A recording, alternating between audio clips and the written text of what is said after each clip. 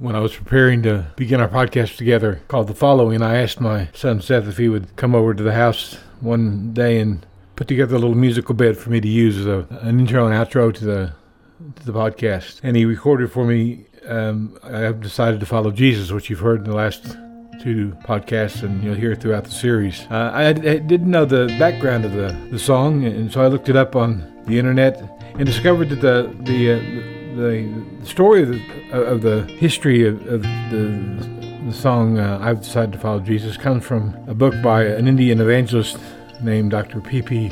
Job, who is referred to as the Indian Billy Graham, and he ministered until his death in 2012. Sometimes crowds of over 500,000 people. And in his book, he tells a story about what happened after the Welsh Revival. One of the things the Welsh Revival did was it jettisoned missionaries across the Indian continent, and Wales particularly focused on northeast India, a place called Assam.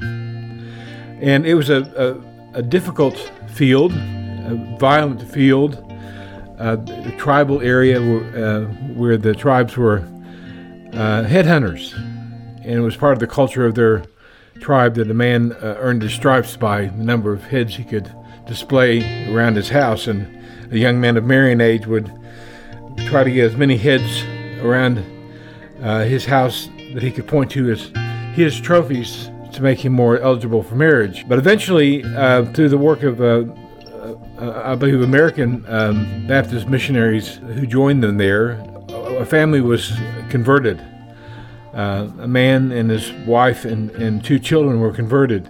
Well, this just angered the village leadership, and the chief of the tribe ordered this young couple to come to the town square, at which time he ordered the man to renounce his faith in Christ. And if he didn't, he would have his two children arrowed. When he was given that choice, the man simply said to the chief, I've decided to follow Jesus. No turning back.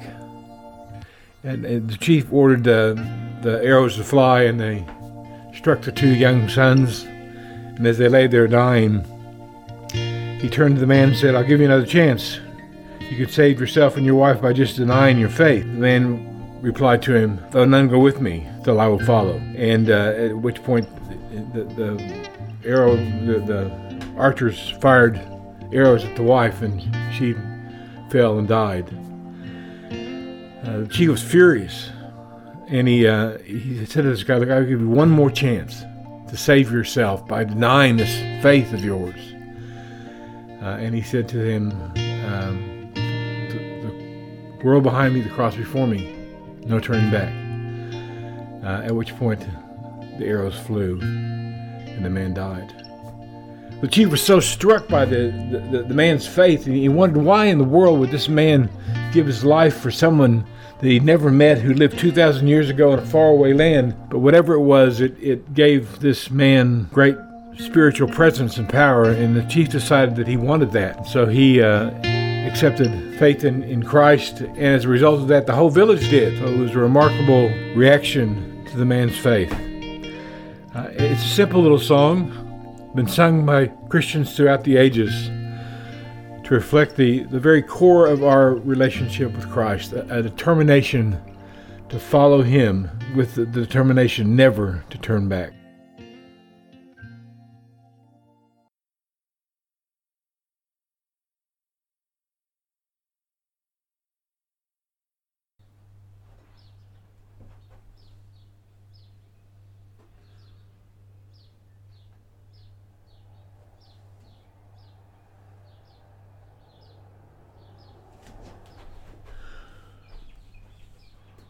We've been talking about being a follower of Jesus and responding to the invitation, the call on our lives to follow Him.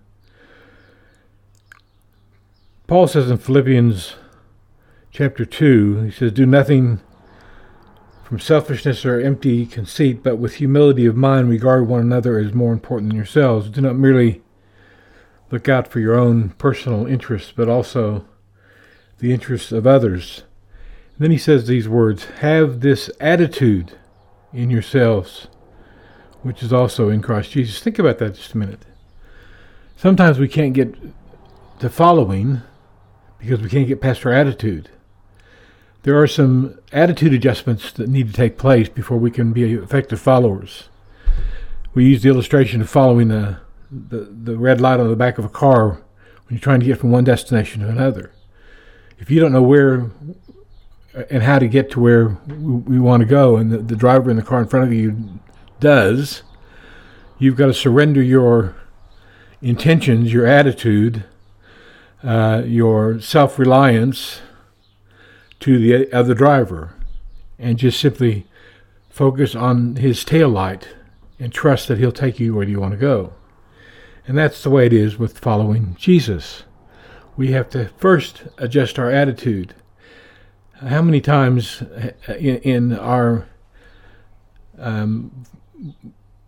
following the Lord or involvement in Christian things have we read a verse or done a Bible study on anger only to get angry, or read something on honesty only to be dishonest? And sometimes we can't get out of our own way. We can't proceed following because we haven't adjusted our attitude. Paul said, have this attitude in yourselves, which was also in Christ Jesus, who, although he existed in the form of God, did not regard equality with God a thing to be grasped, but emptied himself, taking on the form of a bondservant, being obedient even to the point of death. And we're called to do that, to be imitators of Christ. In fact, Paul in 1 Corinthians 11:1 says that we're to be imitators of Christ as he is an imitator of Christ. It's the essence of following. You know, in the 30 years I was in the ministry, I was always amazed at how something would come up during the week or as I prepared for the next Sunday that would act as an anchor, a contemporary anchor. Well, one of those things has happened this week. We found out that one of the great men of the faith, who has invested deeply in the lives of thousands of people through his contemporary translation, The Message, Eugene Peterson, had died. And my wife Kitty sent me a text this week with an attachment, something that Peterson said about following.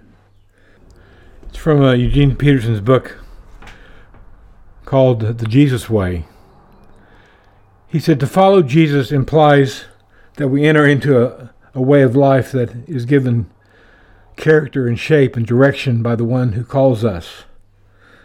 To follow Jesus means picking up rhythms and ways of doing things that are often unsaid, but always derivative from Jesus, formed by the influence of Jesus.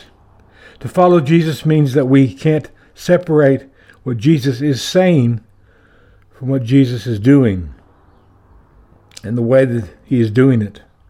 To follow Jesus is as much, or maybe even more, about feet as it is about ears and eyes. John 13:12 and 15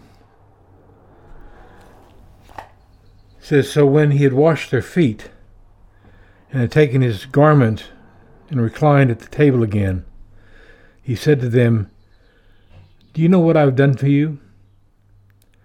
You call me teacher and Lord, and you are right, for so I am. If I then, the Lord and the teacher, wash your feet, you also ought to wash one another's feet. For I gave you an example that you should do as I did to you. In that passage, Jesus sets up the whole infrastructure of the following. And in the Gospels, we have Jesus' teaching and his actions for to meditate on and to seek to follow. And we can't allow the separation to happen where our study is somehow to enlarge our knowledge of God, but it doesn't affect how we live and act and follow Him. There's a sense in which the following is like a dance, and Jesus, it takes the lead in the dance. Every day is not set out for us the same, so we've got to learn to react and to evaluate and to think and to put into practice what we know about Jesus in our own lives and seek to follow and do what He does. I remember as a young man working for a good friend named Gene Moore, and Gene hired me to be his personal assistant. He described the job as I was responsible to do everything that he could do but chose not to, so that was my job. One time he took me quail hunting in West Texas, and we hunted the Mariposa Ranch, which was 50,000 acres, and they had brilliant hunting dogs. And what I didn't realize was that in big open areas like that, when you're hunting quail with a multitude of dogs, that the dogs will actually honor each other. And if the one dog finds a covey of quail, he'll point it. And the next dog sees that dog on point, he'll point that dog. And then another dog comes behind and sees the second dog on point, he'll point the second dog. All the way back until the hunters make their way up to that lead dog and flush the covey and try to shoot the quail. There's a sense in which the following works that way.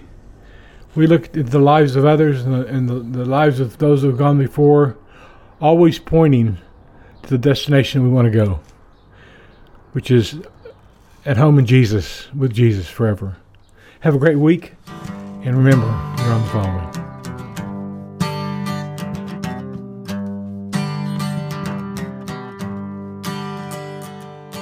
Think about that man among the graves, that crazy crippled man that Jesus saved, and all the evil spirits there within. How Jesus set him free, he was born again. Sometimes when I look into my soul, there's so many voices vying for control, and I know only one of them can be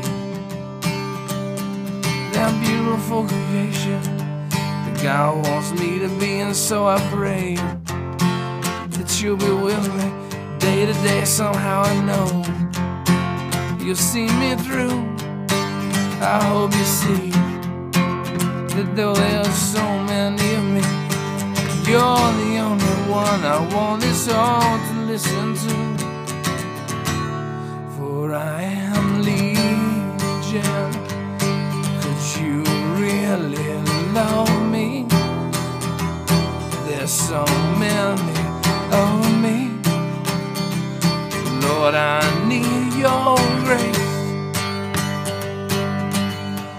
and I am legion. Though this voice seems thinner, all the rest are sinners who have not seen your face. So the simple vow I make today, to be the me I should be anyway, and in your spirit all that I can be,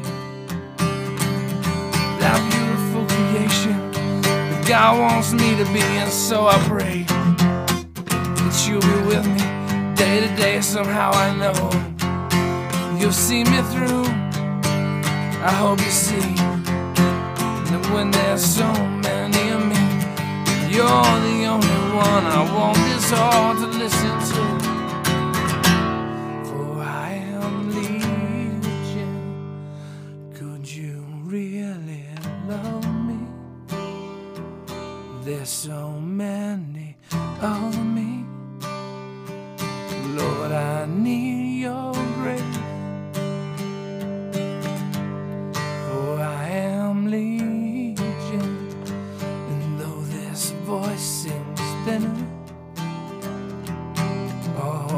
rest are sinners who have not seen your face. I think about that man among the